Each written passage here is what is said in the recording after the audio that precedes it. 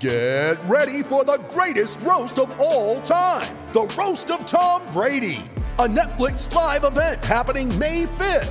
Hosted by Kevin Hart, the 7-time world champion gets his cleats held to the fire by famous friends and frenemies on an unforgettable night where everything is fair game.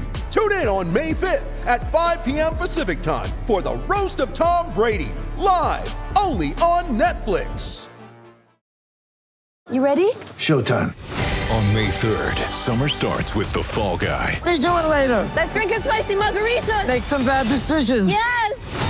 Audiences are falling in love with the most entertaining film of the year. Fall Guy. Fall Guy? Fall Guy. That's what the poster said. See Ryan Gosling and Emily Blunt in the movie critics say exists to make you happy. Trying to make it out? Nope. Because I don't either. It's not what I'm into right now. What are you into? Talking. Yeah. The Fall Guy. Only in theaters May 3rd. Rated PG-13.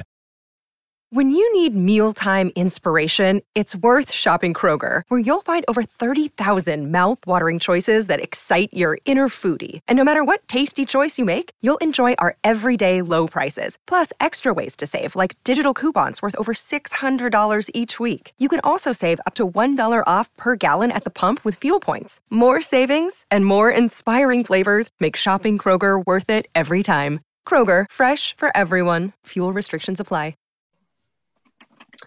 Hello, and welcome to Peter and special guest Spencer for this anniversary episode. We are a year old just about today, aren't we, Peter? It's the 7th of Jan. It's our 100th episode, and it's our year celebrated. All in one, wrapped up in one. How do you feel? Old. A year older. I don't think we'd have expected to have 100 episodes within the year when we first started this last year. Yeah, neither did I. And to celebrate, we wanted to get somebody good in, and we have, I think, in Spencer. He's been on before in an episode, I think it was in May, from what I remember looking back, somewhere around then. So it's great to have you back on the show. Any Seagulls Over London members for whom we are sponsored by will also know you from having been a guest a couple of times there. Welcome back to the show anyway. How are you doing, Spence? I'm good to be. Yeah, it's great to be here. Doing all right despite everything. I've just realised, you saying that it's been a year and whatever. So you're responsible, are you, for yeah, we didn't spend plagues from the east, Donald Trump, everything else? It's you rock up and invent this, and then we might be. We've hardly won any games. Yeah, We've hardly won any games in the year. Afterwards I wasn't even going to mention that bit, but yeah, it's so one home victory and everything like that. It's you are the root of all evil. Much as enjoyable as you are and as lovely as you are to listen to, it's I can't help drawing some comparisons here. And you did say off air as well that you said the malaise that was sweeping through the club, we needed some kind of plague to sweep through and sort it out. So we are blaming you, actually, Spencer, for this. Yeah. I did feel this time last year. It is Groundhog. I actually watched Groundhog Day the other night because, to me, even though it's not technically a Christmas film, it always feels like a Christmas film. So I tend to watch it on DVD this time of year, and it does feel a little bit groundhoggy with this time last year. And also the year before, and what with Fulham and us being down the bottom, and you think, hang on a minute, I've lived this day before. And the thing is, I feel like I've lived this season before because I also remember, being slightly long in the tooth and remembering our 4 seasons in the top flight from the end of the 70s and the early 80s. It almost feels like that a little bit as well because, and I hope this won't come to pass, but we normally tended to be a bit rubbish after Christmas. When we were in the top flight, we were always kind of all right until Christmas, New Year. And then after that, we'd tail off. Always remember what the 81-82 season when we were gunning for Europe and then proceeded to lose something like 13 of our last 15 games or something and just went wrong. The 79-80 season was brilliant. Our first season in the top flight, and we were rubbish till Christmas or November. And then after that, we just took off. And it was brilliant. There was lots of draws in there as well, but it was 2 points for a win then. So we were still climbing the table. But since then, the top flight and us, normally after Christmas, has meant just kind of crash and burn. I just hope that's not the case this time. Yeah, me too. Interesting you just said about the 2 points for a win. I hadn't forgotten about that, but I hadn't thought about it for quite a while. I wonder where we'd be positioned comparatively if we were under that system now. Maybe slightly better because we've had a hell of a lot of draws, haven't we? Hell of a lot of draws. We'd be a long way up. 1 point for a win and 3 points for a draw, then we'd be top. Yeah. Yeah. How many draws is it now? I don't know. I know we've got the most in the league. We won 2, so we got 13 points or 14 now. 14. So it must be 8 draws. Yeah. 8 draws. Yeah, it is 8 draws. Yeah, of course. I was going to say. We had the most in the league last year as well, apparently.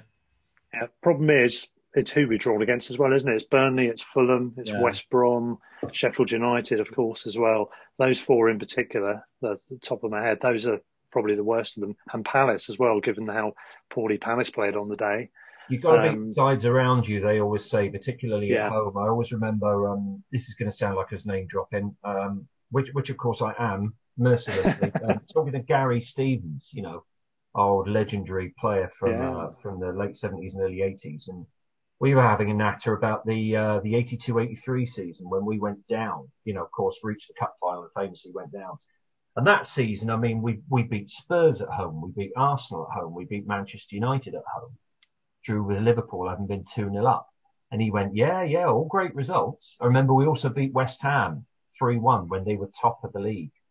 And he said, yeah, they're all great results, but look at the results against the sides around us. And we just didn't beat anybody, I don't think. It's all draws and stuff like that and defeats. So, we need to start beating some of those sides. We've not got a great record against the sides around us at all since we've been up at really, because we lost last season. We had a poor run of results at home when we played Villa and Watford and Bournemouth and didn't beat any of them in a row in January, February. And the season before, actually, we had a lot of winnable home games second half of the season and didn't win any of them, or only won Huddersfield. Yeah, it's not quite, I don't think it's quite as important as it used to be. I mean, going back to that 82-83 season, as Gary and I were talking about, do you know how many, all right, here's a quiz question for you. How many points did Albion go down on that season? Bearing in mind then it was 42 games instead of 38, but how many points do you think we had? And it was it 2 points for a win? Then, no, it was just gone to 3 then. Just gone to 3. 3 points for a win, 42 games. I reckon something like, I'm going to say 36 points. All right. Peter, what about you? Probably about that sort of level, 34 maybe. Yeah, no, we had 40 that season. Right. We had 40 and we finished bottom. Manchester City, who also went down, who finished third bottom, they went down on 47 points that season.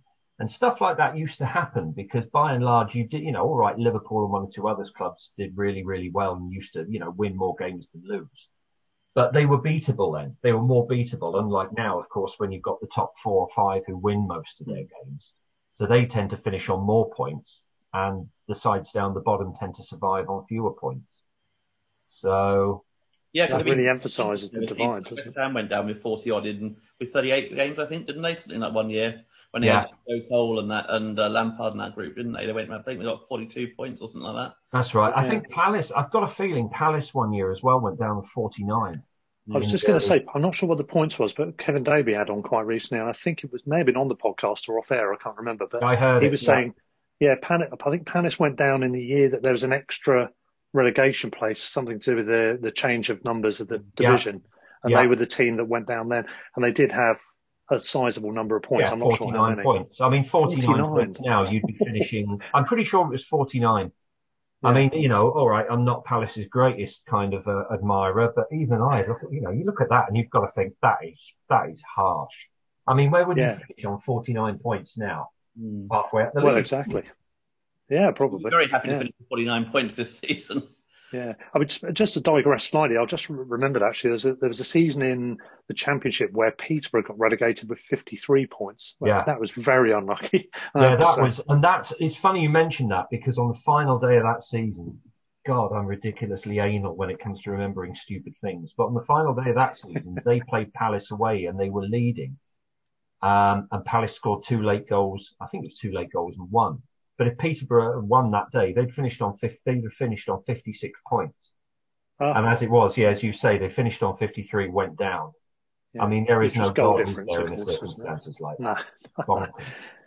Yeah, preserving their internal reputation as a pogo team and just go up and down, or yo-yo team even. Oh, they're fun. It's never dull being a Peterborough fan. No, it can't be. And they play good football, don't they, as well? Yeah, so. yeah. It's a bit like being a Brighton fan. I mean, by and large, I know we're struggling now, and we tend to struggle when we're in the top flight, but by and large, you never really know what you're going to get when we're in the Championship, or even League One, or even League Two in the past, dare I say it. I remember like the 96-97 season, despite the fact the club was falling apart, still thinking, oh, well, we'll do all right. We won our opening game against Chester, and before you know it, we're staring into the abyss. You don't know what to expect. And that's what I like, really. How dull to be a Liverpool supporter and just kind of wake up every morning and go, well, we're going to finish first or second. Yeah. Well, even at the Amex in the Championship, we had like 6 seasons, and we had like 3 playoffs and one promotion, and just decided to intersperse that by appointing a terrible manager in the middle of it and not buying any players. And we'll go for relegation this year. So let's go for relegation this time. And and even when it comes to gunning for automatic promotion, well, let's just kind of take it right to the wire and maybe miss out and go through the playoffs instead. And then, of course, in the Prem, we've ultimately, not surprisingly, but we've been one of the teams that's always had to look over our shoulder so far in the Prem. And that brings us nicely onto the subject of what you think at the moment, Spencer, because when we last spoke was the lockdown period. So we were in between times during last season. I think there was a lot of fears lingering around as to whether we were going to get over the line or not, because it was all up in the air. We weren't really sure. Obviously, we managed to do so. We're in a similar position, I suppose, roughly speaking now. The difference is being, of course, we're at an earlier stage of the season when this lockdown's come in, both in terms of the time of year and also the number of games played, even more early in the season. So there's a long way to go. We've had our fair share of bad luck. We've had some bad decisions. We've made some bad decisions ourselves on the pitch. And some shooting needed to have been better. A mixture of reasons why we are where we are. But overall, broadly speaking, where are you at when it comes to the Albion? Are you angry, frustrated, hopeful, despairing? Where are we? I think it's a bit of a mixture of everything, isn't it? It's all those emotions. I mean, the Wolves game was pretty much like that. You're despairing at half time, you're wondering what's going on, and then you're back to 3-3, and then you're angry that the referee hasn't allowed play to go on and we haven't won 4-3. It is a bit of a mixture of emotions. I mean, it's a strange one because, as much as I love us to do well in the top flight. I mean, in the how many years I've been a Brighton fan, I've never really felt like we've belonged there. I think I've said this to a couple of people. I almost feel like it's kind of like going to Scarfell Pike or something. And you look at it and it's this big mountain and you go to the top and you look out and you go, oh, it's a great view. Isn't it brilliant up here? I'm really enjoying myself. And then you get the heebie-jeebies a little bit about altitude sickness and you think, I really need to go back down to my level now and kind of find a nice spot and sit there and talk about what we've seen and talk about how enjoyable that day was. But I need to go down and feel safe a bit now because I feel completely out of my depth, height, whatever it is. And that's how I've always felt about us in the top flight. It's how I felt even as a kid, when, kind of in my early teens when we were up there. And it's how I feel now, much as I'd love us to do well. We don't seem to kind of get on with it, dare I say it, for whatever reasons, whether it's just not us, whether it's managerial decisions, whether it's bad luck, whether it's VAR, whether it's Donald Trump, whether it's Martians from space. I don't know. I haven't got a clue, but who to blame? Or just don't blame anyone. Maybe it's just the way it is. I don't know. Yeah. I feel much more philosophical about being where we are. I'm really enjoying it. I enjoy the challenges of seeing what we can do, who we're coming up against. Obviously, seeing the big names coming down to the Amex, or at least we see them when we can, just on TV at the moment. And I enjoy the thrill, the roller coaster ride of it all. We've mentioned about the ups and downs we've had, and it's never a dull season in terms of being able to completely relax with mediocrity and mid-table in any division. I actually don't mind it at all. I don't feel the same way. It's interesting how perspectives are different. Peter, did you sit somewhere in between the two views on that? Probably in between. I mean, I can completely get the want to be in the Premier League, etc. And obviously you do. But I did love the Championship, and it's such a great league. There's so many great places to go. The grounds, I think the away grounds generally as a whole are better. The away games generally are in better places, I think, as a whole. But I obviously don't want it to go down as well. So it's kind of a middle ground. I wouldn't be I'd obviously be disappointed if we went down, but I wouldn't, be gutted. I've seen Brighton go down to worst division for the Championship. So in reality, I kind of it is what it is. And, at some point we're going to be relegated. We're never going to be in the Premier League for the rest of our existence as a club, unless the end of the world comes tomorrow or something, So realistically, it's going to happen at some point. So, whether it happens this season or 20 years from now, we're never going to be a permanent fixture in the Premier League. It would just be nice to have one of those crazy, excellent seasons. That teams basically do when they come up. Yeah, it's like, it would just be nice to be winning games. And I mean, I know, there's a lot have been made as this one win in 2020, but I think it is only 6 home wins in our last 37 home league games. And this is stretching back to the end of 2018 now. And that includes a run last season of 3 in a row as well. I mean, we beat Tottenham, Everton and Norwich in a row. So yeah. So three of those 6 came bang, bang, bang. But either side of them, there's just been long stretches, regardless of COVID, where we just haven't won at home. And I think, I just, regardless of what league we're in, I just want to see us win a few games. We could be in Nationwide North, but as long as we're winning, and as long as you can go to the pub afterwards and debate things, I wouldn't mind so much. Don't come back and ask me that, because, when we are in Nationwide North, everyone could go to your pub. I was going to say, we're unlikely to be in Nationwide North, geographically speaking, but I take the point. Teams to be in. Yeah. Well, you never know with Nationwide North. It's funny, actually. We were talking, I should say to the listeners, we were talking about Nationwide North and South before, but Nationwide North is famous for having teams from the South in it. I mean, it's like Gloucester. A lot of people would say, were in there, weren't they, as well? They were. Gloucester, Worcester. I mean, some people, I would never call Gloucester in the West Country, but some people do classify Gloucester as like the West Country, and yet it's in Nationwide North. Oxford City have been in there quite a few years as well. Yeah, it's just ridiculous. You've almost got to be south of the A4 to kind of like get in League South, haven't you? Because there's a lot of London and surrounding area teams in that level, so you kind of end up with, the North being... the North. It must be horrendous being an away fan for one of those teams like Oxford City or Lowestoft. I mean, literally every away game is basically minimum of like 200 miles or whatever to get there. But you're right, Russ. You would have to go something for Brighton to be in Nationwide League North, wouldn't it? We'd have to have some serious kind of global warming or something, or ice age going on there, wouldn't we? Yeah, definitely. We'd have to have Plymouth in there. Itself and becomes the south of England suddenly. Mainland Europe becomes the south of England. We'd have to have Plymouth in there as well, because Plymouth famously once called us dirty northern bastards in one of their songs at a match, which I thought was quite hilarious and technically correct.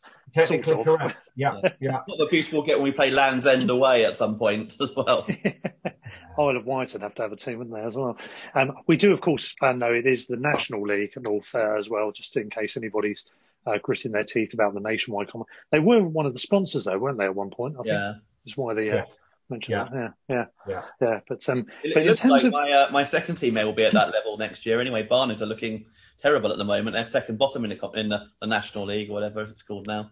Well, you are getting that this season. I mean, I don't know whether it's COVID and not having fans in and the weird kind of anomalies that we're starting to see in football because of that. But it's funny when you do look at league tables, you're just like seeing some clubs like not where they're meant to be, or you would expect to see them at all. And Barnet's one of them. We were saying about Yeovil before we came on air as well. I mean, Yeovil, you tend to think, well, one of the better kind of smaller football league teams, but when you look, no, they're not even in the football league anymore. And not just that, they're at the bottom of the conference. Yeah, well, Chesterfield have been down that sort of level for like bottom 6, or I think they're doing a little bit better this season, but for years they've been down the bottom of the... I think the Rock was setting in there pre-COVID, wasn't it, with Chesterfield? I mean, it's some other clubs are really struggling without fans. Yeah, I think Barnet, even though they didn't get very big crowds, they have lost quite a lot of money, and so they've had to like kind of reduce their squad and then bring in a whole new set of players, which obviously is not really working very well. And they're not the first ones, but Notts County have not found it easy either. You know, it hasn't been a straight bounce back straight away. No, most of the clubs haven't, have they? I think Grimsby took a while to come back, wasn't straight away. Other clubs that have dropped down, Torquay, although they're doing very well this season. I would love to see Torquay come back. I really would. It's just a great away day, and I love that part of the world and everything like that. A few years ago, they were Conference South and in massive financial problems as well. And they've come up, and it'll be 2 promotions in probably 3 years if they go up, if they manage to do it. Yeah, I'd love to see them come back. I really would. It's good little club. Yeah, fond memories of some away days down there. Absolutely, yeah. It was a good away day. I've been a couple of times, but just to bring it back to the Albion, just in terms of just to round off what we're saying about where the club are at the moment in terms of the team really. First of all, if the club did neither of the things that Peter's proposing, signing a striker or getting rid of Graham, and we did get relegated, assuming that we haven't completely lost the dressing room, we've gone down fighting, we've maybe had some bad luck, whatever, and we've gone down, would you stick with him in those situations? Question to both of you, really. Peter first, would you stick with Graham Potter, assuming there's no really significantly bad issues behind the scenes going on? Probably in the sense that it would be he'd have a chance to work at a level that he's worked at before. He did okay, although not amazingly at Swansea. I mean, it is worth noting that while he developed McBurney and Dan James and did really well with them, they then sold them, and they've still improved position in the last 2 years compared to that. So, it's who knows how it would be. But I think I probably would, having given him that long, having stuck with him and taking us down, I probably would stick with him. Mainly also because it's going to be a very, very massive upheaval, I'd imagine, anyway, with players leaving. So maybe keeping a manager at least in place is and maybe I think it's often the way, isn't it? So many clubs kind of they go down and they stick with the manager. But it's almost a kind of, unwritten rule that basically it's you've then got to start that following season or that first season, down in the Championship well.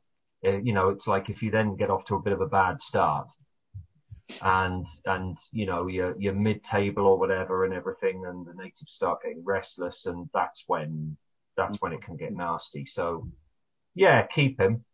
And hopefully get off to a good start and bounce back. But it's all down to those first half dozen games, isn't it, really? Yeah, and he certainly seems as good an option as any on the face of it. If you were starting a championship campaign now for a new season now, he'd be a good candidate, wouldn't he, if you look at who else is available? Yeah. Loads of people want the job because of a club that's raised its profile, has parachute payments, etc. Some good young players, the setup and everything. But ultimately, who would we want? Maybe he's as good a choice of anybody that is realistic as anyone else. Something's got to happen, though. He needs a bit of luck. Although I can't claim this quote. I read something, I think it was on Twitter the other night, and somebody who I follow, I can't remember who it was, said, compared the present situation to the film, All the President's Men about the Watergate. Yeah. Break-in and everything. Very, very, very timely, going back to Washington and kind of shenanigans going on in Washington. And there's a famous bit in that film where I think it's Robert Redford's character says to his editor, he just says, we just need a little bit of luck. We're just not having any luck. And the editor turns around to him and goes, get some. And it's just like he needs just, you could almost expect him like going to the board at the moment saying, we just need a little bit of luck, and the board turning around and going, look, get some. We can have all the bad luck in the world and dodgy VAR decisions and things and whatever, the make your own luck thing. You need to make your own luck at some point, and that's what I feel has got to come in at some point over the next few games. I do feel sorry for him in the sense that when things haven't gone your way, and a lot of it hasn't particularly been his fault, to have to then traipse out in front of the media and there's nothing contentious you want to say. You're not the sort of manager to call your players out in public. I think generally is probably a good thing not to do that. There's not much more you can say without creating the opportunity for spin to be made from anything you say. So you then get in this thing of you're getting the bad luck, you're getting the bad results. You're then having to say stuff that's very generic and lip servicey and underwhelming. And that feeds into this thing of people wanting to get on at you, doesn't it? Because you're not saying anything spiky. I mean, Lord, it would be, impossible. I'm not saying that Potter's sounding like a broken record, but in that kind of scenario, you can't help but start sounding like that. Week in after week after week after week. It's, But you do keep saying we'll have to learn from this. We'll learn from this sort of thing. Like eventually, people have picked up on that, haven't they? Yeah, learn quite quickly. Well, it's hard. It's hard to see really, kind of at the moment where I was going to say hard to see where the next few points are coming from. I mean, that home game against Fulham is just looking pivotal. Well, Leeds away as well. I know Leeds are doing better than some. Maybe they're doing a lot better than us, but they're still a team that's quite open, and you can win games against them. And Calvin Phillips is missing as well, which is a big one. You're right, Peter. I think that with that game, it really depends which Leeds turns up. Yeah. I mean, we could I could see us losing that 4-1 or maybe winning 3-0 or something. Pretty much what Leeds' season has been, hasn't it? I mean, they don't have many 4-0s or whatever. Absolutely. Yeah. I had Raymond on the last podcast saying just the same thing. That's a really unpredictable game. Also on that podcast, I mentioned that, part of the problem is scoring goals and part of it is defensive lapses. The scoring goals, if you look at it in isolation, if you look at our stats in the table, are not bad. I think it's 21 goals. I think we've scored 3 less than City, albeit City have got a couple of games in hand. We've got far more than some of the other clubs around us, including, I think, Newcastle. We've got more goals. So it's, in isolation, it's not a problem. We did get 8 in the first 4, didn't we? Because we won 3-0 at Newcastle. And So since then, I think it's been a lot. Yeah, exactly. I think it also feels like there's been certain games like West Brom at home where in that first half we just had so many chances and just couldn't score. So, all right, we got one, but it was the ones that go missing. And then, of course, they come back and, I mean, that game, West Brom could easily have won it. And we could have been out of sight, and we've actually only been 1-up or 0-0 or whatever, and then the other teams come out second half and been much better. And we've not really. I mean, Arsenal was a classic, wasn't it? We were dominant first half without really testing the keeper. We really played, pretty well generally.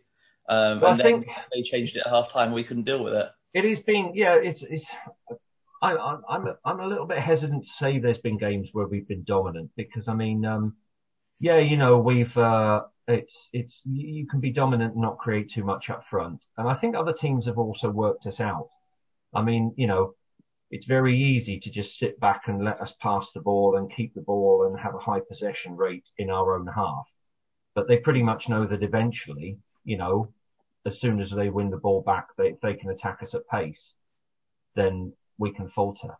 So I think, sometimes when people say, yeah, but we had 55, 60, 65% possession, it's a bit of a, it's not necessarily, the true story of what's kind of going on. Yeah, possession is pointless without territory. Without a cutting edge assessment and scoring goals if you can't keep them out. I've always been sceptical. I mean, I don't do so many of the old Saturday reporting so much anymore. I'm not on the beat so much as I used to be. I still cover the odd game, not so much Brighton, but elsewhere around the country.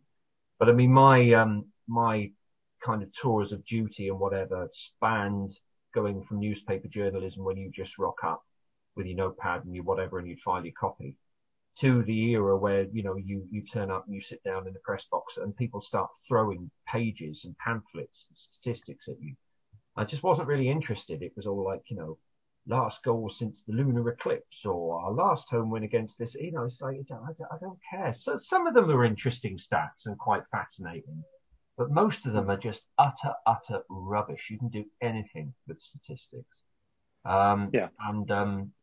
tend to do my head in a little bit. They say about lies, damn lies and statistiks. Yeah. And I mean, okay, sport runs on stats now. It's a different world. I mean, the days of kind of when, Bill Shankly used to say, look, there's just 11 of you and you're going that way, are kind of over and done with. Although I am waiting for some manager at some point to have a bit of a eureka moment where we do go back to that. Some kind of Wimbledon play from the 1980s where somebody goes, I know, we'll just launch the ball long, put a load of people up in the opposition penalty area, stuff all this tippy-tappy nonsense. We're just going to give the ball to a big old lurch of a goalkeeper who's going to launch it down long field, put it in the mixer, go. at some point, football will go that way again, and it'll be classed as agricultural but revolutionary. Yeah. Well, at the moment, we're playing a better brand of football than that. In terms of how we do this season, final word on the league side of things for this pod is to ask how you think how it's going to pan out for us. Do we need to stick or twist? And would you get rid of Potter yourself at this stage or at a later stage should things continue? Well, at a later stage, I mean, you've got at this moment in time stick. I feel, if we weren't creating anything, if we weren't scoring goals, if it was like towards the end of Chris Hughton's tenure where, it was just, we weren't even scoring and, not just that, but we weren't even having shots in game, then it would be untenable. But I think as it is now, we are scoring, we are doing stuff, give them a little bit more time, certainly. Don't pull the trigger just yet. Obviously, the closer it gets to kind of, the end of the season, if we're still in the same position, what do? Do you then twist? Do you then get somebody else in to kind of do a bit of a Red Adair effect and, parachute us out? Time will tell, I suppose. But I think is the sort of person who does that, just a short-term fix and that sort of thing, bring in some random for 10 games to keep us up. Yeah, it's commonplace in football. It's as long as football's been there or football managers have been there, it's often the way you bring a manager in just to kind of help you do a bit of a rescue act at the end of the season. But at the moment, I would stick. I see enough positives and enough reason for optimism that things can be turned. We were discussing today whether he might do well with a more experienced assistant or a more experienced person on the coaching staff.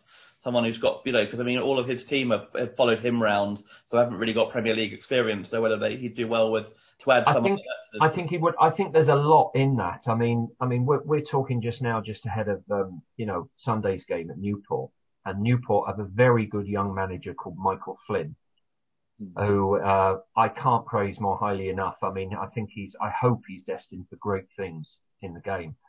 But he, when he first came in, he worked alongside Lenny Lawrence for a couple of years, ex-Charlton manager. I think he was at Leeds. Most people associate Lenny as a Charlton. He was just kind of an Brightonian, isn't he, by the way, Spencer? Yeah. He's actually from Brighton. He was just an old, steady hand alongside him and made not just kind of like helped Michael's career, but also kept Newport in, not only in the league, but turned them into quite a force in League Two. And, the team that we see now who have developed a regular kind of, knack for kicking decent sides out of the FA Cup. So it can work. I think, and there's no shame in having a kind of older hand there alongside you. It's no admission of guilt or anything, or that you're doing anything wrong. It's just that, so much rides now on the Premier League that I think to have an older, as you said, Pete, to have some kind of older, kind of wise head there. But who would you have? Who would it be? Yeah, I don't know. That's the question, isn't it? And I'm not sure who is available currently, but there must be someone who can come in and, has maybe not had a manager's job for a while, and maybe Alan Pardew could come. I knew you were going to say something. No, Gus Poyet as a number 2. Could you imagine now? Gus Poyet as the calming influence can be. Right. That'd be interesting, wouldn't it? God, I think that the one reason why you don't see it so much, I think, is because football has changed, and the way we play football and this, the possession game or whatever has changed so much in the last 5-10 years that a lot of those older, wiser heads are now seen as kind of like from a kind of antiquated dinosaur age, But it's not really so much about the style of play. It's more just about the psychology of management, about keeping your head, about how to deal with players. Things like that will never change. It's up to the manager to decide how you play and whatever. But the old wise head alongside you can just kind of, just he's there to whisper in your ear more about, being a person rather than a manager. So, I don't know, an Alan Kirbishley or somebody like that. Yeah, that's not a bad shout. Kirbs went away from the game and he's never come back. I interviewed him for Brighton's programme a few years back, and I said, what was the score there? And he said, well, I always, he said, I turned down quite a lot of jobs, and I always thought at some point the right job will come along, and then before you know it, the right job hasn't come along, and you've been out of work for 6 years. And of course, the longer it goes on, the less the less your name's mentioned in terms of the jobs if it does come along. Yeah. George Graham and people like that. I mean, George Graham was a victim of a different kind of changing of the guard. I mean, his very disciplinarian kind of no nonsense style of management. Same as Graham Souness, were great kind of in the 80s and what have you. But as the 80s gave way to the 90s, and then of course, player power and agent power and whatever, it's not just the manager's way. You've got to be a man manager now, not just kind of shout at players, which they were good at. Which is where other old school managers like Neil Warnock actually do flourish, and Ian Holloway. They're quite old fashioned in some senses, but they do have that motivational element as well. They're not just disciplinarians. They're probably the only people that are fearing them are probably the referees, thinking, "Oh, God, what are they going to say now?" I think especially with Warnock. Brilliant. Warnock is just he's a class apart. I mean, would I want him necessarily as my manager? Probably not. But, God, he's interesting. And I've got to say, I mean, I was living up in Yorkshire and working for the Observer, while, during that one season when Sheffield United were up in the top flight under him. And, he was never short of entertaining, shall we just say, in his post-match press conferences and everything. And, I've got a lot of time for the guy. That's what you want. Yeah. You want characters. You do, in football. You don't certainly want that, isn't he? You don't want, dullards. You want the good job at Middlesbrough. He's still taken Middlesbrough from being down the bottom and struggling to being the playoffs and in and around the top. He's good at what he does, isn't he? He's had more promotions from that division than anyone else, and there's every chance he could pull it off again this year. He's a motivator. He's a great motivator. You just look at the way he talks to players, and he treads that good line of. He's very good at kind of motivating players and giving them a necessary bollocking that doesn't go too far. Of course, in the modern game, if you give players too many bollockings, they just moan to their agent and they want to leave. I think Warnock knows how far to take it with certain players. And he'll wind up the opposition, and he's someone everyone loves to hate, of course, but he will do that thing of he'll say, they'll lose 2-1 at home or something, and he'll say, I can't be happy with the lads. They gave it their all. A few bits didn't break for us, and then he'll make a snidey comment about the ref or how lucky the other team was or something. But he'll basically put a positive thrust on things for his players to take from the game, unless they've had an absolute mare, obviously. Oh yeah. But they rarely do. He told me once as well that he always thought at some point he would end up managing Brighton. I don't think he said it because that's what he thought I wanted to hear, because from what I remember at the time, I don't think he even knew I was a Brighton supporter as well. This was like on a journalistic level. He said, he always used to love playing at the Goldstone, and one of the best goal he had ever scored. And I've heard people talking about this. He scored, I think he was playing for Bury back in the 70s or something, and he scored a 25, 30-yard rocket at the Goldstone and ran around going mad afterwards, celebrating. So he always used to say, that goal. And I always thought I'd go back there, because he used to have a thing about managing coastal kind of towns. He loves the coast. He's lived by the coast for many years, Scarborough, Plymouth, what have you and stuff. And he just said, I always thought at some point the call would come from Brighton, and it never did. Yeah. I think I've heard him quoted as well, actually, separate to that. Somewhere else in the press, I think he at one point said the same thing. I've got it in my head from somewhere. Never did. Another manager who, of course, divides opinion is Mr. Allardyce, Hippo as I call him.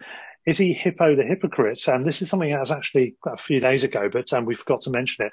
Peter, you were going to call him up on this, weren't you? There's a quote from the 14th of May, 2016, which said, speaking of Brexit, he said, we have this massive problem of producing our own players in this country. It's probably why we should vote out of the EU. If we can vote out, then we won't have to take UEFA law, because that is crap. Sam Allardyce, then Sunderland manager. Fast forward, of course, January the 4th, 2021, West Brom manager Sam Allardyce. I've found 3 players already who were capable of coming here, and they're not allowed. It's a shame. It's not so much the pandemic, it's the change of rules because of Brexit. Well, be careful what you wish for, things back in force there, isn't it, guys? Well, while we're on Brexit, off as a kind of a sideline, it might be a good time to mention a certain player who is now here due to Brexit. Indeed. Yeah, it's worked well for us. Percy Tau, to just literally today, as we record this on Thursday, 7th of Jan, it's been announced that he has had all the clearance from the government. He's allowed to play. He's already been training with us this morning, and Graham Potter in his press conference has said he is available and likely to feature in some capacity in the game against Newport on Sunday evening. So Percy Tau is with us. Welcome, Percy, if you're listening to this, Percy which Tau, you're probably not. The first benefit of Brexit. Yeah. I tell you what, if he does make his debut at Newport, what a place to make your debut. I think I think he might be getting off lightly, should we just say, if he ends up going down and he plays and there is no crowd, because Rodney Parade in front of just 6,000 or 7,000 people, it feels like 60,000 or 70,000 people. So good luck, Percy. Yeah, we'll talk about Newport in part two, but there is a cracking atmosphere there from what I've seen. It's annoying. Peter and I are both trying to tick Newport off our 92 list, and I've been waiting for years for Newport and a small handful of other clubs to finally get Brighton at home in the cup. Sod's law, of course. I knew even before the draw came out, I knew it was going to be one of two clubs I wanted to get to would be the team that we draw against, and sure enough, bloody Newport. The 1 year I can't go. Sod's law, isn't it? Yeah, we had the same thing. I mean, for people listening, I haven't lived in Sussex for many, many years now. I've lived now at the moment. I'm in Cardiff, so just across the South Wales coast from Newport. And I looked at my lad who's 14, the goalkeeper, with I think there are about 14, 15, 16 teams left in the hat. I just looked at him and he looked back at me and he read my mind. He went, "It's going to be Newport, isn't it?" I just said, "I've just got this funny feeling." He said, "I've had it for a few, I've had it since they started the draw." And lo and behold. We were like one of the last, 4 out, the second last. Yeah. I think it was the second last draw. Yeah. I think it's less than 3 League Two sides. I think who were left, at one point. Yeah. Draw. Yeah. Yeah. So, there we go. Yeah. If Percy plays there, good luck to him. It's rough and ready, shall we say, with or without fans. With fans, it's very rough. I thought I read something earlier that they're going to play a rugby game now on Saturday. I mean, I know they play rugby there, but I read that they're actually having a game on Saturday of rugby, and then we're playing Sunday. The pitch now, I don't know, do you want to cover this now, Russ, or do you want to wait? Or should we do it? Yeah, we'll probably, we've mentioned it, might as well, let's speak on that aspect at the moment. All right, well, let's go for that now. Yeah. I mean, Peter, it's a strange one, Rodney Parade, because Newport County don't just share with one rugby club there; they share with two. Oh. There's the Newport Gwent Dragons, or the Dragons as they're called, and then there's the old Newport team, the amateur team from the days before rugby went professional. They play there as well, and then there's Newport County. So you've got 3 teams, 2 rugby and 1 football playing on it. And a few years ago, I mean, the pitch was just like the kind of thing you'd see in a World War I black and white photo. It really was. There wasn't a blade of grass on it. It was just a disgrace of a pitch. They ripped it up, relayed it. That didn't really work. Then they ripped it up again, relayed it, and it's better. But again, you're talking January. It's South Wales. It rains a lot in the summer in South Wales, so you can imagine what it's like now down here. And they're playing rugby on it on Saturday. So... And the game last weekend was called off for the weather, wasn't it? For frozen pitch. I think there's a question mark over the rugby for Saturday anyway, isn't there? And I think there was an article in the Argus saying it would be better if that can get postponed, but then the pitch could be ready for the next day. That would obviously suit us the best because it would least affect us having. I think the thing is as well is that there's a lot of politics down here in kind of Welsh sport as well, and you tend to find that I think I'm still right in saying, unless something's changed, that the ground is actually owned by the Welsh Rugby Union. So there is a general feeling amongst Newport County fans that rugby gets the upper hand there. If if it's push comes to shove, the rugby gets the go ahead, whether or not there's a football game the following day or not. And I know would they be looking to move then? Yeah, well, yes, but it's they've only just come back into the Football League. I mean, it's been 7 or 8 years now. They haven't got a lot of money. They haven't got a huge fan base. They've got a very loyal, small core support. But, even on the big FA Cup, kind of runs they've been on over the last few seasons, they make money from TV rights, but it's not as though you can then get 20, 30,000 through the gates. You know, there's a limit there to what they can get in. So they haven't made as much money as maybe people would expect. So they're not able to save and bank money that would possibly kind of, you know, get a stadium in, you know, a new stadium. So it would be lovely to see them in a new stadium, because I think they're a kind of club that could, you know, could thrive if they did. But in the current circumstances, they're doing brilliantly to be where they are towards the top of League Two. Yeah, they're playing some decent football, as you said. Michael Flynn's good manager. We'll talk a bit more about them in part two, the shorter second part of the pod. But just to steer it back to villains of the piece, we're mentioning the likes of Warnock and people love to hate. Someone else they love to hate, another pantomime villain. Before we go on to a real villain in a minute, is Jose Mourinho. I don't know if you saw before the cup semi-final where Spurs of course beat Brentford to get into the cup final, the League Cup final. There was a quote where he said before the cup semi that it's not all about me winning the cup 3 times. The second half of the sentence of which suggests that it very much is all about him. It's so funny the way he words stuff. It's brilliant. He knows perfectly well what he's doing, doesn't he? What he's saying, he really does. I don't think he cares either. No, I don't think so. And I think on that exact same theme, the real villain of this week, we have to mention, it's not a politics podcast, but we can't really avoid mentioning what's happened in the last 24 hours in the States. A real villain who also knows exactly what he's doing in terms of what he's posted, what he said. Essentially, a siege took place at the Capitol building in Washington. Fans of Trump, incited by Trump to march on and then to break into the Capitol building, eventually culminated in 4 people losing their lives. I haven't caught the news this afternoon, so I'm not sure exactly what happened with the 3 others. But the first one, the lady that lost her life, was she'd broken in and apparently, was shot and later died of her injuries. Apparently, one of the others, I think, might have tasered himself by accident. I'm hearing, which sounds like a sort of comedy horror moment, doesn't it?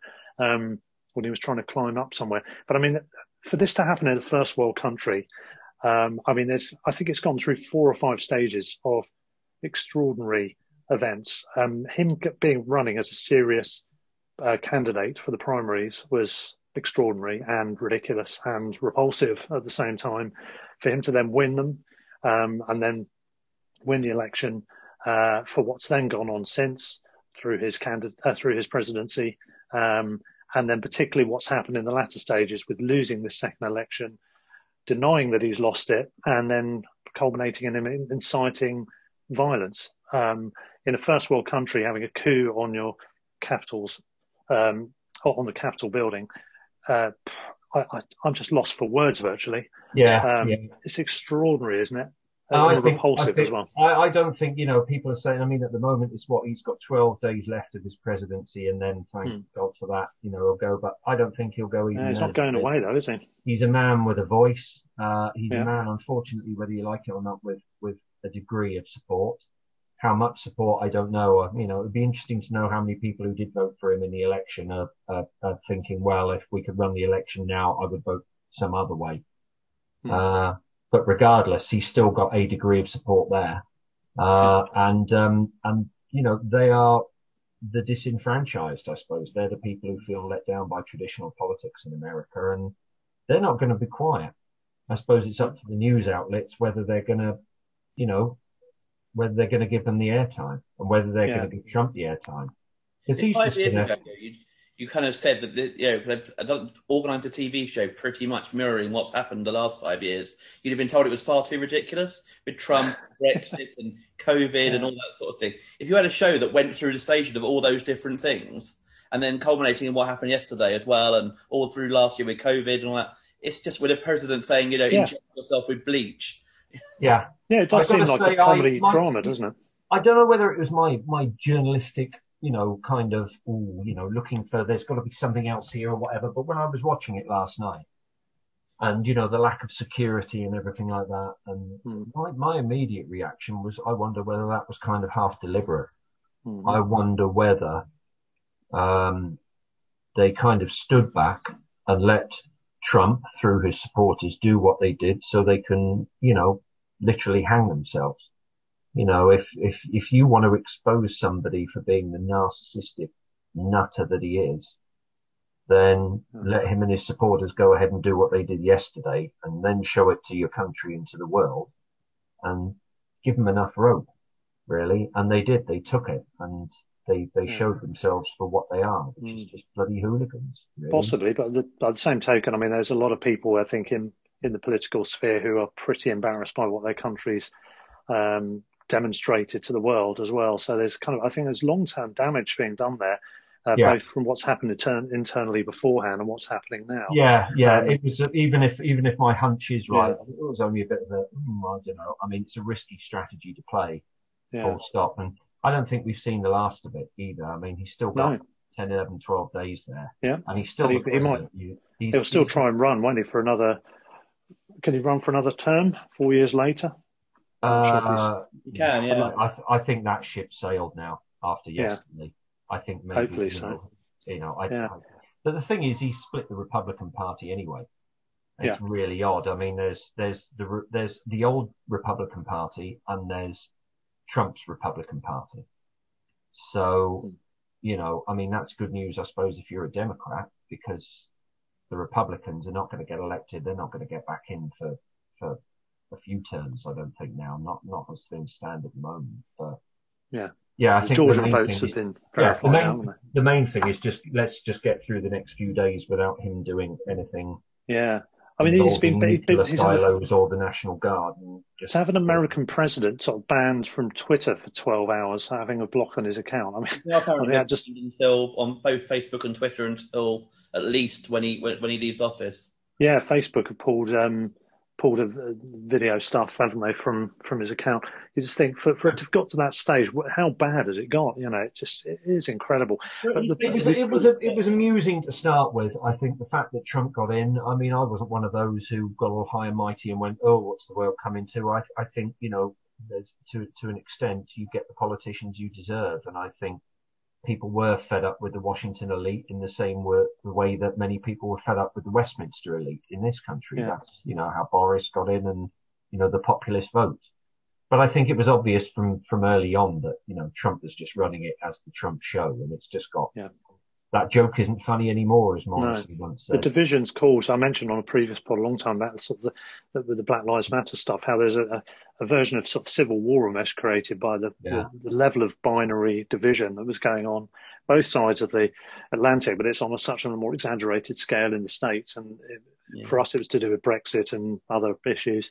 For them, it's over much deeper set, longer term kind of raw elements. And it seems to me that it's, he's churned up all the dregs. He's brought back and reprised all sorts of elements you just really never want to see again. And as I mentioned, a first world country to call themselves that, and some of the stuff that's going on, and the imbecilic, immature and stupid behaviour of people in the country is just astonishing. It really is. I think the saddest thing is that, it only seems 5 minutes ago that, Obama was being inaugurated and Aretha Franklin was, singing on the steps, and you see all the crowds there out in front by the Lincoln Memorial and everything. And you think, wow, well done, America, fair play. And then here we are 9 years later, and you just think, they're talking about it being one of America's darkest days. And this is, a country that's had its fair share of ups and downs, in its 240 years. So I don't know where it goes from here. I really don't. Really don't. And I'm not too sure whether the next Prime Minister, the next president is the right man. I mean, I think the main thing about Biden is he's not Trump. Yeah, and that's but I mean, that was what people were saying, and we were saying during the election, wasn't it? And no, I mean, it's unlikely he will have the legs to go for a second term of office. But anybody other than Trump, get anybody other than Trump in there at the moment, even Big Sam or Warnock or anybody, just get anybody in. Warnock. Can you imagine? Save the USA delegation to a second world country. It's Big Sam. That would be funny if we got Warnock in there, wouldn't it? You'd see, the go into the White House and you see all the pictures on the walls, and there's Clinton, there's Jimmy Carter, and there's Ronald Reagan, and Look with his granny face, Warnock. Neil Warnock. I could do a really good job here, me. Oh dear. Well, on that slightly cheerier note on the subject in general, we'll take a break. In the shorter part 2, we'll just talk through what we reckon is going to happen at the weekend with the Newport game, throw in a few cup cliches, I'm sure, along the way, and any other business. So until then, stay tuned, guys. Back in a mo.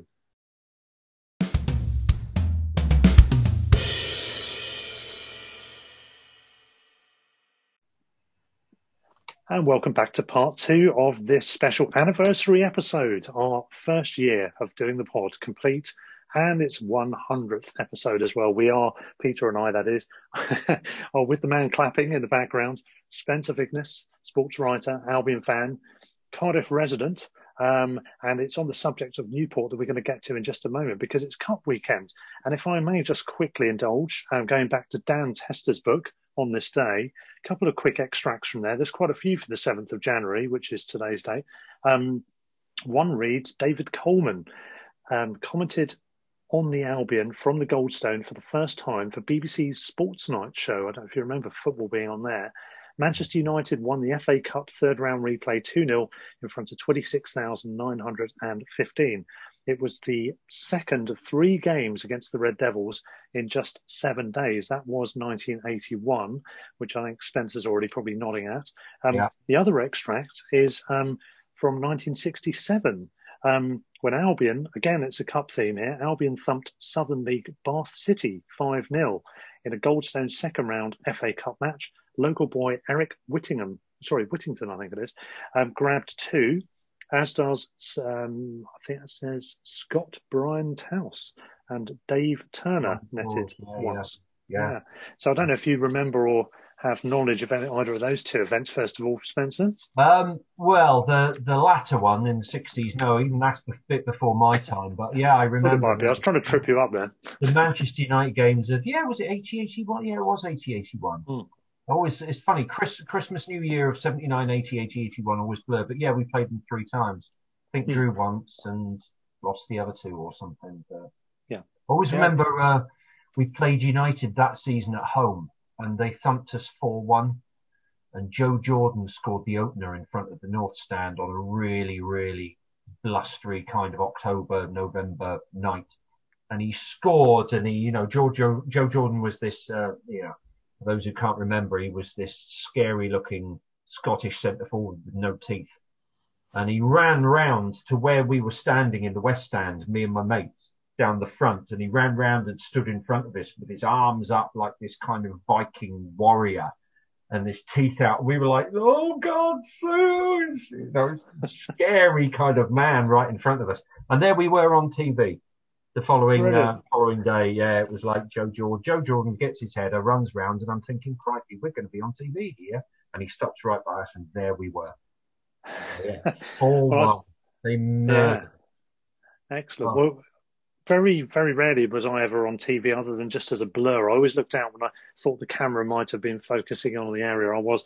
Always seemed to be in big crowds, and I was just a blur in a splodge of supporters. I have quite a good view of me. When Joe scored his last-minute winner at Forest. Oh, you and your dad, isn't it? Yeah. The corner flag to celebrate. You can quite clearly see me and my dad kind of celebrating in the distance on the thing there when it kind of pans out. And I also remember being on the Football League show at one point when we were at Cheltenham in a game where the chip van set on fire. I was at that game. We could see one of the goals. You could see it. We were like standing right at the front, and you could see us quite easily. I have one in Basilic episode, actually. I did appear in quite a close-up view. It was the Luton Johnson Paints game, which is a horrible event anyway. Bad result. Yeah, I think it went into extra time first. Yeah, extra time in penalties, wasn't it? And it was at that point where the cameras cut into the crowd, and I noticed one was pointing towards me, so I was just doing this full to camera, come on, kind of both arms pumped in the air. Looked absolutely ridiculous, or at least in my mind it did when I saw it later on. Loads of text messages. Oh, just seen you on TV. Oh no, shouldn't have done that. One of my funniest TV memories of that is actually of me not being on telly at an Albion game. It goes back to Geez, I mean, there was a time, hard as it is to believe, when basically live football basically was the World Cup whenever it came around every 4 years, and the FA Cup final. That was it, pretty much. That's all you got. And the first game, I'm pretty much right in saying, ever to be televised live in its entirety that wasn't an FA Cup final was Brighton versus Liverpool in the 83-84 season, when Liverpool won the league. They won the League Cup, they won the European Cup, they won local tiddlywinks and the Darts League and the whatever leagues, but we put them out of the FA Cup. And we all knew that game was going to be live on TV, and it was quite, and it came off the sports pages onto the news pages for that reason. And me and my mate Richard Levitt, we got there at like some ungodly early hour. It was played on a Sunday at the Goldstone Ground. We got there really early. I don't know why. It wasn't a sellout. But we got there really early, went in, and we spotted Jimmy Greaves in the old East Terrace. And I just, not backwards and coming forwards. I went straight over and it's all right, Jimmy, all right. And I thought they were going to do these live games a bit like it was going to be like a Radio 1 show where you could do, dedications and whatever and stuff. I'm like, all right, Jimmy, great fan, blah, blah, blah. I was 13, 14 at the time. Oh, can you say hello to my mum and dad back home in Warnham and whatever? And my mates at Forest Boys School in Horsham. And he was like, oh, sorry, son, can't do that. We've got to do it this way and whatever. He said, if I had my way, I'd say hello to her. He was brilliant. He was lovely, absolutely lovely. But we weren't on television at all. So we didn't get on telly. But I just remember Greavesy being absolutely marvellous. And, of course, we smashed Liverpool 2-0. And that was, yes. It's still to this day, whenever anyone says, what do you think Brighton's greatest result ever has been? I think that game. Brighton 2, Liverpool 0, 83-84, fourth round of the FA Cup. And that was when Liverpool were as good as they had ever been. And, we kind of scraped past them the previous year. We won away and on the way to the final, didn't we? But that was just made it, just got the result. Whereas this game, we actually really... we did run them around, didn't we? I mean, it's funny, speaking of players who were on both sides that day, and Mark Lawrenson was, of course, a Liverpool player by then, and they really missed Graham Souness, who went off with an injury after about 20, 25 minutes. And I know all the Brighton players, so I've spoken to most of that team in the years since, and the sight of Souness going off, because he had such gravitas, he was such a player, he was an enforcer and could put his stud in, but he was also a hell of a player. And him going off gave them a real lift. And we, got until half time 0-0 on merit. In the second half, just tore them apart. It was just brilliant. Delight to behold, isn't it? It was brilliant. Jerry Ryan going in on the keeper, rounding Grobbelaar and putting it in. But the second one's my favourite. Remember Steve Penny, just a top player. Got the ball in the middle, slotted the ball through to beat the offside trap, and Terry Connor ran on and one-on-one Grobbelaar and just struck the most perfect second goal, and the place just went bonkers. That was in front of the North Stand, wasn't it, I think? Yeah, as well. Both second of them, half. We played slightly uphill. There used to be a little a slight slope to the Goldstone. Yeah. And we scored both going uphill in the second half into the North Bank, and it's brilliant. Lovely days, happy days. Well, we mentioned those cup games on this day stuff because our next match is against Newport. Now, we were talking just off air about second teams, and I mean, there's a lot of people are quite sometimes scornfully critical of anyone that says they've got a second team or a third team or anything like that. And I think we were saying, Spencer, you were kind of more or less in that camp. But now you kind of do have one, don't you? Well, yeah, scornfully, I would have, if we'd have been, talking in a pub and you come up to me like 10, 15 years ago and said, oh, I've got a second team, I'd have turned my back on you and walked away. I would not have been interested. But I have developed a bit of a second team. I mean, I live in Cardiff now, worked on the sports beat for a long time as a journalist. So I haven't don't get to see the Albion so much these days. And my kids both play sport as well. So, it was like I was looking for a team to kind of adopt, go to after my, so that my lad, who's 14 now, but when he was a bit younger, it was like, well, what's a good local team in South Wales who we can go to after he's finished playing and had a shower and we can get out and see a game. Yeah. Because you're not going to get to the Midlands or to London or to to the Amex or whatever in time to see Brighton. So I didn't want to take him to Cardiff because my memories of going to see Cardiff are horrendous. I always had a bit of an issue with Cardiff City. So I thought, right, Newport, let's start going to Newport. And that was 2013. And we'd probably go to started off about half a dozen games every season. That's probably gone up to about a dozen every season. And yeah, they're my second team. They are my second team. It's, they're polar opposites, the Albion, really, and Newport. One plays in a lovely kind of plush stadium and whatever, and the other team play at Rodney Parade, which is the opposite of that. It's a rugby ground, first and foremost. It's unwelcoming. It's it's very open, isn't it? Open and exposed. Open, it is a throwback to another world. But you know what? I love it. I absolutely love it. Its capacity is about 7,000, but you tend to find that about half that crowd sing. So half that number sing. There's drummers in there.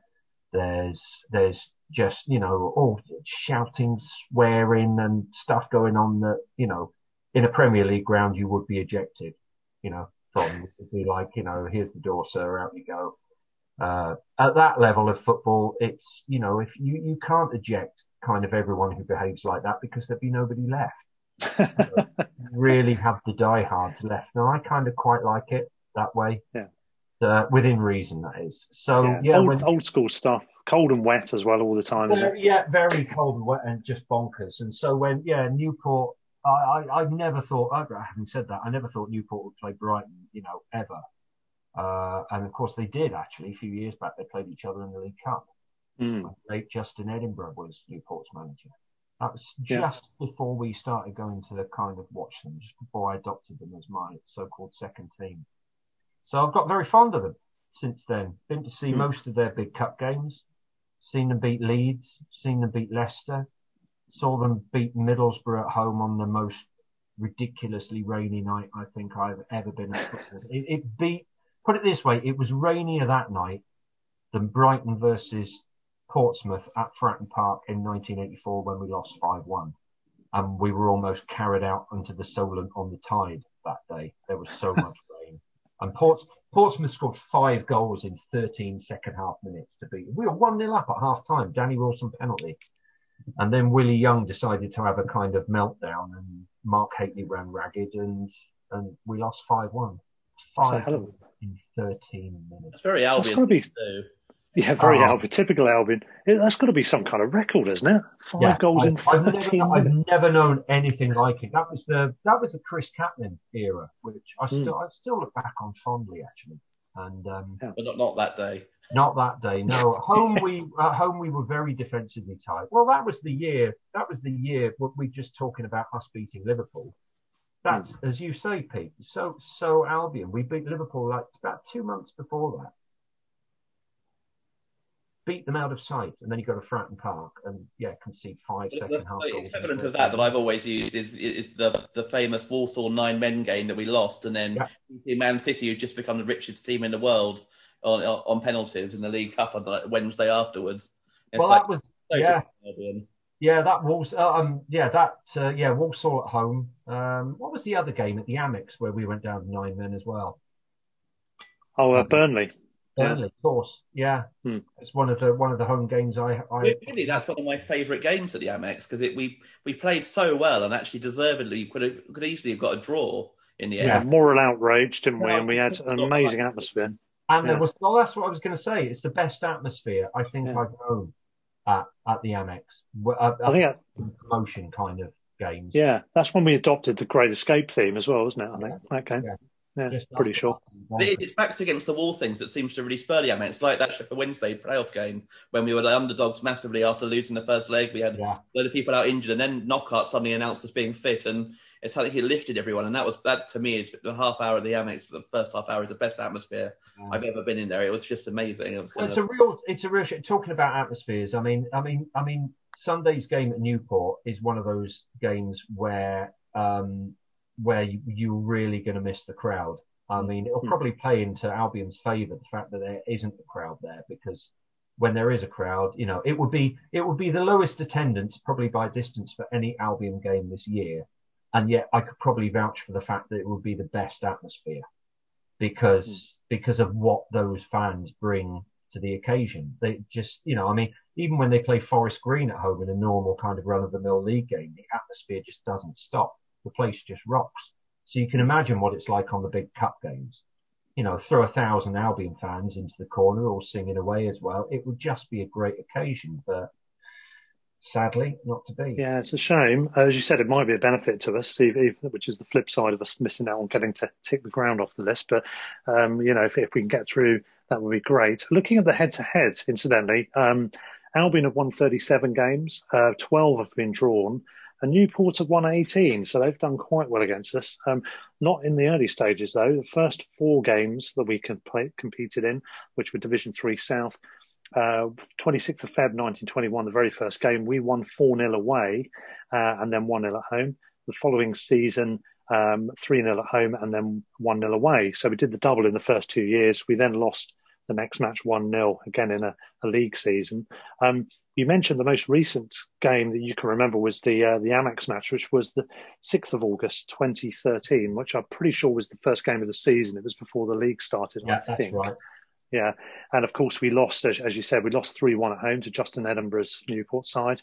That was significant for the fact that Calderon, purely by accident, was involved in an incident where their player had a nasty leg break as well, which he was sent off for it, but it was rescinded afterwards. I'm trying to remember his. I'm trying to remember his name. The guy it was a career-ending injury as well. He never played. Oh, was it? Right. Sorry to hear that. Yeah, and it was one of those. It was a horror one as well. It was one of those. You think, oh, gold at the time. Yeah. Yeah. I remember I was in the North Stand for it, and it happened pretty much most of the way down the other end of the pitch, down near the West Stand. Yeah, it was. But I just remember even from there, I thought, I'm glad I'm not any closer to this, because that was pretty horrible. Yeah. That wasn't the last time we played each other, though. Actually, if you get slightly more kind of elitist, shall we say, in terms of the detail, Football League Trophy, we played each other in December 2019. Didn't go any better for the Albion. It was 0-0, and then I think I can't remember if it goes straight to penalties or what happens, but it's down as a 0-0 game, but a loss. So I'm assuming we must have lost on pens.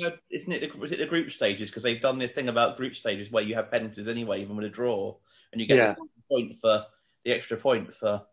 Yeah, that was it. I must be showing my age because Albion are my team and Newport are my second team. I have no memory of that whatsoever.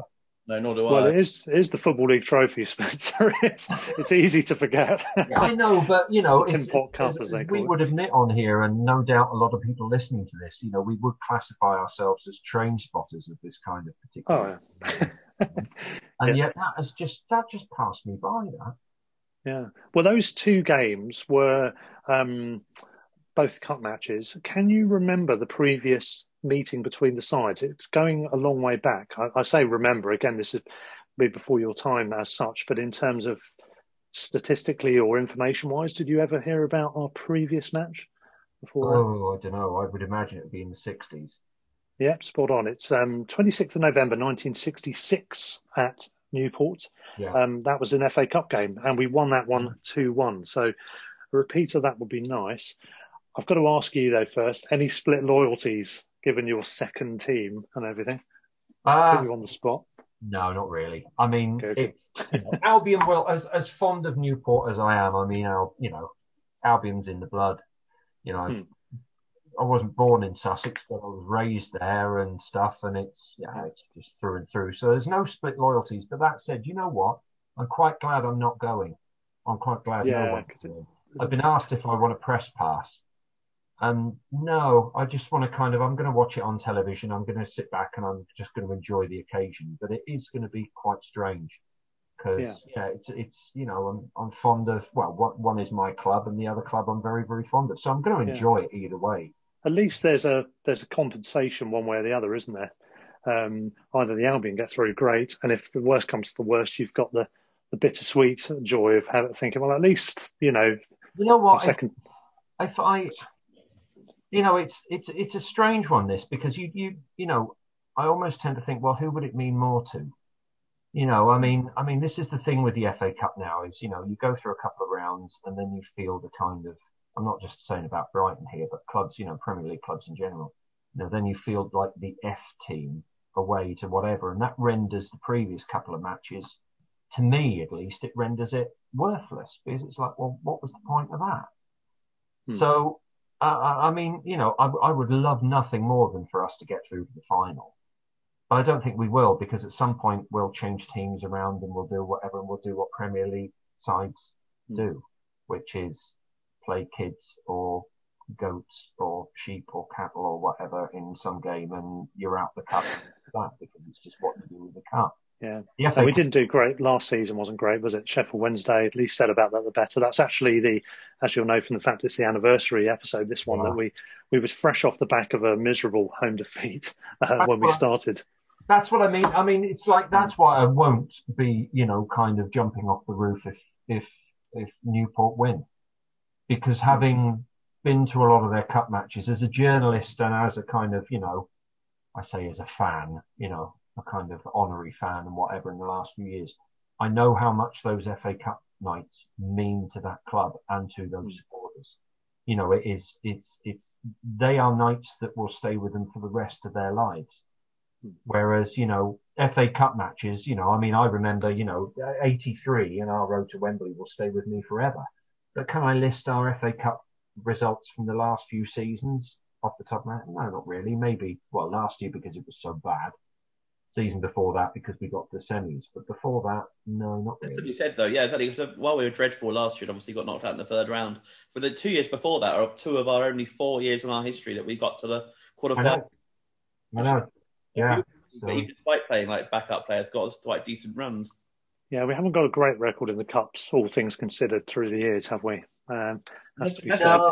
I grew up watching us lose to Hereford and Sudbury and Kingstonian in my first few years. So, well, there was nothing, was it? Until, I think I'm right in saying that until we reached the final in '83, the furthest we'd ever got was the fifth round. So that's 83 years of never going further than the fifth round. Yeah, it was, because our quarter final was '86, wasn't it, or something like that? We lost to. Yeah, 85, '86, we lost to Southampton in the quarters. But that cup run, that's some of my fondest memories. That was a mad cup run because all the games were snow games. We went to Newcastle in the snow and beat them 2-0. And that was Gascoigne and Beardsley's team. Then we went to Hull on one of the coldest days I've ever watched football. Bone hard pitch, bit of snow, 1-3-2. They were all away games. And then we had this infamous mad game in the fifth round away at Peterborough. And Peterborough was just snowed in. And there was no way this game was going to go ahead. It was like, this can't go ahead. And it did. And it was ice. And on top of that, about 5 or 6 inches of snow when they played the game. I mean, anybody who was there will tell you it was one of the most memorable football days of their life for all the right and wrong reasons, really. I mean, now it would just never happen because of, health and safety, as much the crowd, as the players. Yeah, it's funny you mention weather, because that's always been something I was magically fascinated by. I'm fascinated by the magic of the snow on the pitch. And actually, the last round of games, there were some matches where you ended up with snow on the pitch in some of the matches. You can end up with snow on the pitch, can't you, Russ? Definitely now. They'll play on. There's no way that now that games start with snow on the pitch. If there's any snow anywhere, it just won't go ahead. Yeah. That Peterborough, if you can find footage of it anywhere on YouTube, look at it. And even then, it won't do it justice. Yeah. It was, and it was another one. It was memorable as well because it was another one of those games. All the Brighton fans were kind of squashed behind I think it was the end where most of the away fans used to go at Peterborough, but this is pre-seats and whatever. There was about 6,500 of us in that end, and it was far, far too tight in there. It was one of those pre-Hillsborough kind of matches which you look back on and you think, yeah, there, but for the grace of God goes, really. And particularly when we went 1-0 down, equalised, 2-1 down, equalised. And I do remember, I think after one of those equalisers, it got uncomfortably kind of tight in there. It really did. And then, of course, Hillsborough happened a couple of years later, and you think, well, we were all pushing our luck throughout all those years after all. Yeah. I remember Tim Vickery talking on the World Football Phone in one episode, and he was saying something about a similar experience. I think it was an FA Cup semi-final. I think it might have been at Hillsborough, actually, or somewhere similar. And he was saying, this feels like something's going to happen here, even then. Yeah. And Hillsborough had been an accident waiting to happen for years. Yeah. Numerous bits of footage of games in the years preceding that 1989 one, of fans spilling onto the pitch. And funnily enough, I was older Albion fans will remember Graham Mosley, who was a very loyal servant to the club, Albion goalkeeper for many years, and was our keeper in the final in 1983 when we lost to Manchester United. But Graham had been Derby's keeper in 1977 when they reached the semi-finals and had lost to Manchester United at Hillsborough. And he told me one time that he always remembers running out. I think it was for the second half for that game of the tunnel at Hillsborough, and running towards the Leppings Lane end. And his instant reaction was, there's too many people in there. I won't tell you exactly what he said, but it was a swear word beginning with F.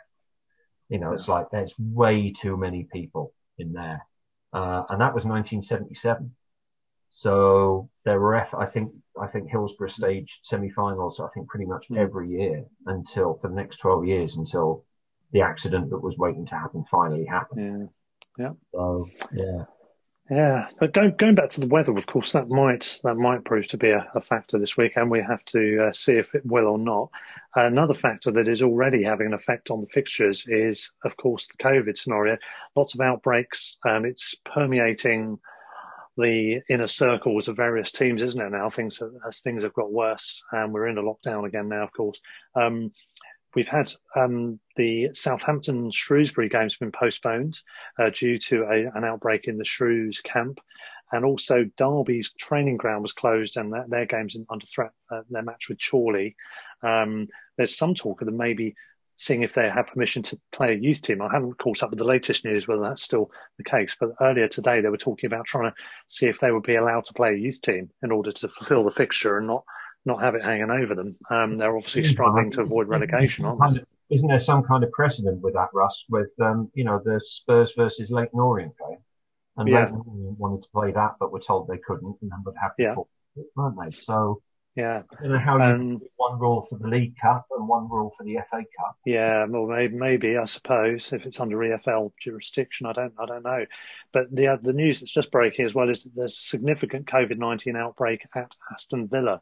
They've got Liverpool scheduled Friday night, 7:45. So that one's under serious threat as well. I don't know what the exact status is, but I mean, this is just as a broad point, as well as for the FA Cup this weekend. This is going to cause some problems, isn't it, if it continues for much longer in terms of getting postponements involved? I think it's exactly what I was saying in the first half of the show. It's going back to that Groundhog Day feeling, not just in terms of Albion's form and where we are, but the fact that, all right, this time last year we didn't know COVID was coming. We didn't know there was going to be a break in the season, but I think a break in the season now is inevitable. It's going to have to happen, really. It's just a question of kind of at what point, it will kick in. But inevitable. Yeah. Well, we'll see if we get our game done in time. Newport, it's Sunday evening. It's live on TV, isn't it? Any predictions for the match? I'm going to just throw in a 2-1. I reckon we'll repeat what happened last time, but I'm not expecting it to be easy, and I wouldn't be surprised if we lost. But I'll say 2-1 because I think Shaqiri's going to play and will have an impact in the match. Peter, do you want to go next? I wouldn't be surprised for a draw, but I don't think you can. I think it automatically has to be done to extra time and penalties now, doesn't it, rather than replays? So I wouldn't be surprised to see a 1-1 draw maybe after 90 minutes and maybe even go to penalties. And if it goes that way, then it's who knows. And whoever takes, obviously, that's where the crowd really would make a difference. The crowd does help with penalties. Yeah, I think, you know what, Peter, I think that's highly likely, actually. I think a draw and then penalties and who knows is on the cards. One thing I will say is if Albion aren't at it, or if they don't feel their strongest side, or if they're not up for it in any way, shape or form, even without the crowd, then Newport will gobble them up. I think I've seen too many good teams go down there and come away with nothing over the years. So we've really got to be, we've got to take them seriously. They're a good little club. I'm assuming really good club. The League Cup team that played, because I don't think they'll want to risk any of the key players, and we've already got a few injuries anyway. So if we can games, so I reckon they'll probably play a if we can reprise any of the form from the League Cup, because that was a good little run we had there. 3 or 4 games we played, didn't we? I think we won 3, and we looked good doing it with effectively the reserves as it was then. So most of them still are. I think the one thing I would say as well is that if this game was being played 4, 5, 6 weeks ago, I would possibly even have just gone for Newport outright. But they've had a bit of a wonky kind of run of results since then. I don't think they're top anymore. They were top pretty much. I think Carlisle are now, aren't they? Yeah, Carlisle. I don't know where they've come from, but it's 5 players this week as well, which is quite a big loss for them. Yeah, they've kind of. I think Oldham went there a couple of weeks ago and won over Christmas as well to not very great Rodney Parade, and so they're not at their. They haven't been at their best over the last few games, so we might be playing them at the right time. Yeah, that's my thinking. Actually, I've noticed a little bit of a drop off, and I think we've got a reasonable depth in the squad. On that basis, I think we might just edge it. But I wouldn't be surprised if we lost, because I think Flynn's a great manager. I think they're a good team. I've seen a couple of their games in extended highlights, and I've seen. I'm watching the Football League show every week and seeing their progress, and they do look a really good team. As I said, maybe a bit of a drop off now might benefit us. Assuming the game goes ahead. Managers, we're talking about managers and stuff who are in the game a long time and stuff. I think I would like to see Flynn go on and do, much as I wouldn't want him to leave Newport, because he epitomises Newport. He's a local lad and everything, but he is going to get his chance in the game. Higher up the leagues without a doubt. I think the one thing that, he saved them from last minute relegation on the last day of the football season a few years ago when they beat Notts County 2-1. So he's kept them in the Football League. He's got them on really good cup runs. The only thing that's missing really is a promotion in his CV. And I think if he gets them up this year, I think he'll be on to bigger and better things. I'd love to see him at the Albion somewhere further down the road. I really would. That'd be great. Yeah. Absolutely great. Maybe he will. He might have a chance to impress. Well, he will have a chance to impress. He might impress on Sunday. I'm hoping on that occasion he won't, but we'll wait and see. Spencer, that rounds off the episode. It's been great to have you on for our special anniversary edition. Been a pleasure. Yeah, excellent. Good. I'm glad you enjoyed it. Peter, as always, it's been good, of course. And just final reflections, really, on the year. We've had some great guests. I mean, that Spencer bloke's been the best one, of course, of the lot. Who's been your favourite? Because we've had Tim Vickery, we've had Paul Barber, which have both been fantastic. We've had Kevin Day on fairly recently, Palace fan, and of course his cohort Kieran Maguire has been on. We had the Albion Raw guys and Andy Bass as well, who's connected with those guys. We've got the Manchester lads who we might get back on, actually, our Albion supporting Manchester-based Nick and Alistair. Hello to them. Aside from those, what have been your favourites? Any particular standouts? Well, from my side, I suppose, obviously, other than Spencer, who obviously is the best by a mile. Enough. Michelle Kuipers was really good, I thought. He was really good on the show, really entertaining. Yeah, great to chat through him through, what was actually, although obviously Withdean was not the ideal setting, he was there through some really good times, and it was really good chatting to him and, I just realised you've been on 3 times, actually, Spencer, haven't you? Because you did the Gordon, the one I had with Gordon Smith as well, which was Michael Robinson tribute. Yeah, we did 2 in one day, didn't we? Or am I ruining the magic? No, I think it was different days, yeah. Yeah, it was fairly close time-wise, but it was different days, yeah. I think you're right, actually, now. God, it's this year just blurs, doesn't it, really? Not only can I not remember Newport versus Brighton games, but I can't remember the second time. Of course I did, yeah, of course. Oh, I've done the hat-trick. You have, yeah. You're almost a semi-regular member of the squad now. Brilliant.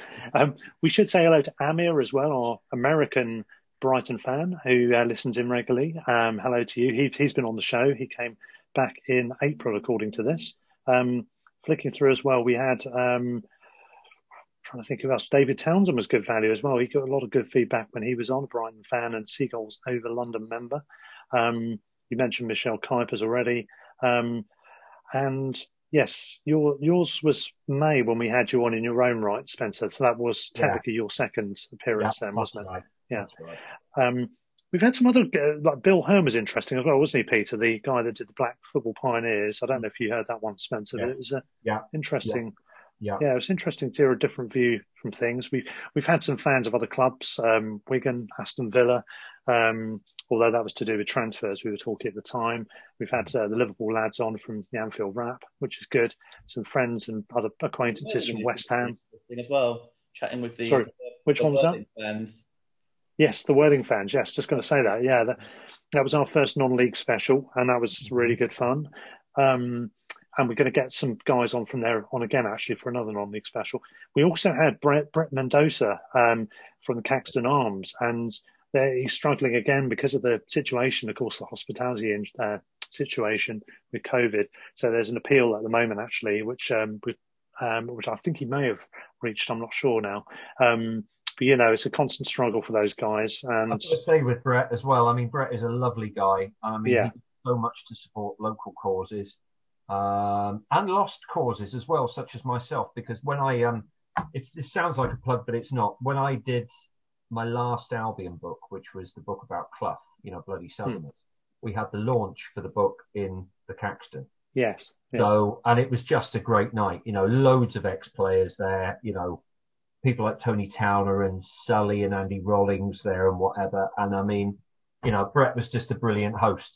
It was just excellent. And, I mean, I don't know if it's reached its target or not yet, but I would imagine any help that you can give the Caxton Arms or Brett would be much. Yeah. If you look him up, it's certainly worth helping him out. He's a great guy. It's a great pub as well. Yeah. So on both counts, I think it's worthy of attention.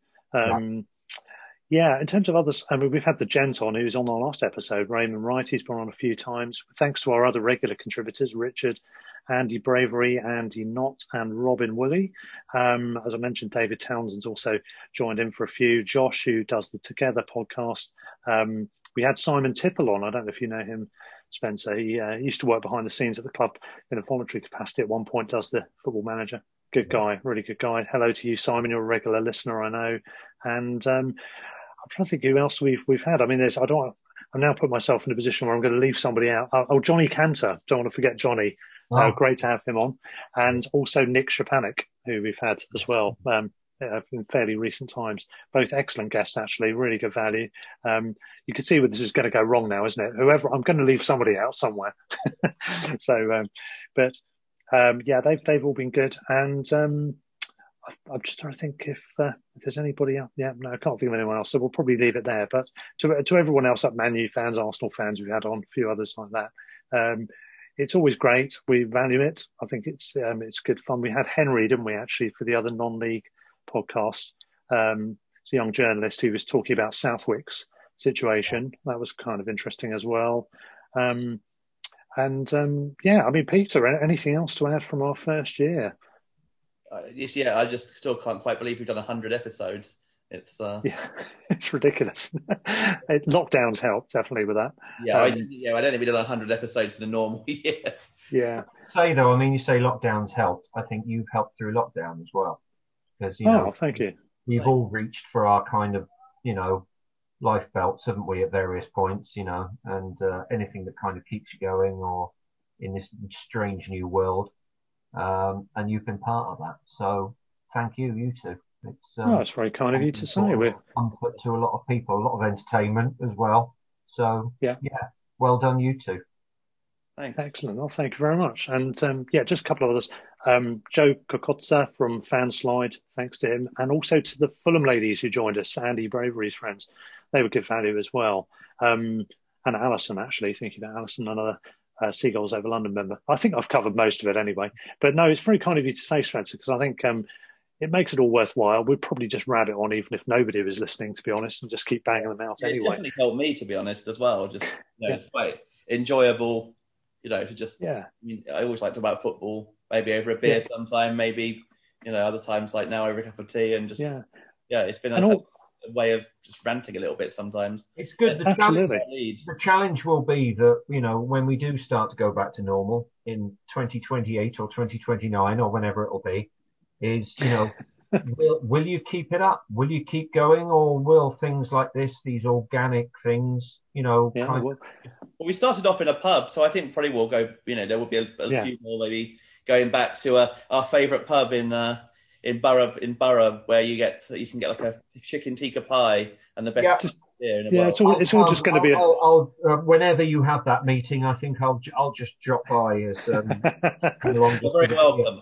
Anything to get out and to see a pub, really. That pie and those beers are really good, I have to say, and it's just going to be a slurrier version of what we've been doing for most of the year, to be honest. I think when we get back to normality. Sounds brilliant. Indeed. And it's been good fun. I think the highlight for me is my wife calling us middle-aged potatoes, Peter, which is the name of one of our earlier episodes. I thought that was a charmer. Typical of her. 7 days, 4 middle-aged men or whatever. That's right. Yeah. At least one. That's how he described us on The Price of Football. I think. Thanks, Kevin. Lovely. I haven't listened to the Kevin one yet. Was he good value? He was really good. Actually, yeah. He's a top fella, really nice guy. And I couldn't mention him, especially being a Palace fan, as one of the top ones, but he was actually really good entertainment. Well, you've got to engage with the enemy every now and then, haven't you? He's written a book, hasn't he? Who Are You? Which I really want to read at some point about, why we kind of have teams, or was it reasons why you shouldn't support different clubs, isn't it? Yeah. He mentioned that about Albion. Well, I've heard tell that the entry under Brighton and Hove Albion, and that is hilarious. Yeah, it is good, yeah. Flying rats, I think we were referred to as, amongst other things, yeah. Did he say something like he said that he would do the book, but he told his agent, or the publishers rather, he said he'd do it on condition that there was just a blank page in Hove Albion. So it was like Lynn Shackleton, he's the ex-football manager, in his or player as well, in his autobiography in the 50s or 60s. It was like there's one chapter which is basically the general amount of knowledge of the average kind of football director, and it's a blank page. And that's what Kevin wanted to do in his book. That's right. That's exactly what he said. Yeah, and he also said he wanted to publish it with Brighton, wherever mentioned, with a small b, but he was told it was too petty. So it's all good fun. But if they weren't there, Palace, you really would. They make life more interesting. Love them or hate them. Absolutely. I think, he said the same about us. He did sort of events to new fundraisers when we were in trouble, because he said, well, we hate them, but we wouldn't want them to not be there. No, I feel the same way. Yeah. And I've got to say the unwritten thing as well. God, if Zaha played for us. Oh, yeah. That's the thing. It's the one player element that's just sparks in the head of where we are in the table. It's frustrating. I used to feel about Palace about like that when they had Vince Hilaire as well. Vince Hilaire was a great winger, right winger for them back in the late 70s and early 80s, and he went on to play for Pompey against us many times as well. Yeah, he was just one of those wingers you just used to look at and you just think, if you played for us. I like Vince Hilaire. Yeah. There was something exotic about the whole thing, as a young, impressionable guy, not really knowing much about football at first, going and watching games, and there's these interesting, it's the kits and the colours of the kits and the variation of the different types of players. And Vince Hilaire was one that stood out for me. I remember him in my sticker book as well, Panini sticker book. And Palace, of course, is where I met you, isn't it? The Palace at Selhurst away. Yeah. Which is a whole entire episode. Exactly. That one, basically. The McShane game. I'll never forget that one. What a classic. That night. Yeah, I should have just drawn a life under my football supporting, or drawn a line rather under my football supporting life for that night, because it was such an amazing night. And you win 1-0, and we went to the pub afterwards, and Pete Townsend happened to be playing a gig there. Yeah. And I won that money as well. And you won that bet. it's just one of those nights where it's not going to get any better than this. Yeah, and it probably won't. It hasn't. It hasn't, and it won't. On that note, here we go. Looking forward to the game against Newport. I'm changing mine to 2-1 Newport now, I think. Guys, it's been a pleasure. Thanks for joining me for this special one, Peter. We'll be back for the review, of course, the dreaded review, maybe. Until then, everybody, stand or fall. Up the Albion. Up the Albion. Sports Social Podcast Network. It is Ryan here, and I have a question for you. What do you do when you win? Like, are you a fist pumper, a woohooer, a hand clapper, a high fiver? I kind of like the high five, but if you want to hone in on those winning moves, check out Chumba Casino. At ChumbaCasino.com, choose from hundreds of social casino style games for your chance to redeem serious cash prizes. There are new game releases weekly, plus free daily bonuses. So don't wait. Start having the most fun ever at ChumbaCasino.com. No purchase necessary. VGW Group. Void where prohibited by law. See terms and conditions. 18+.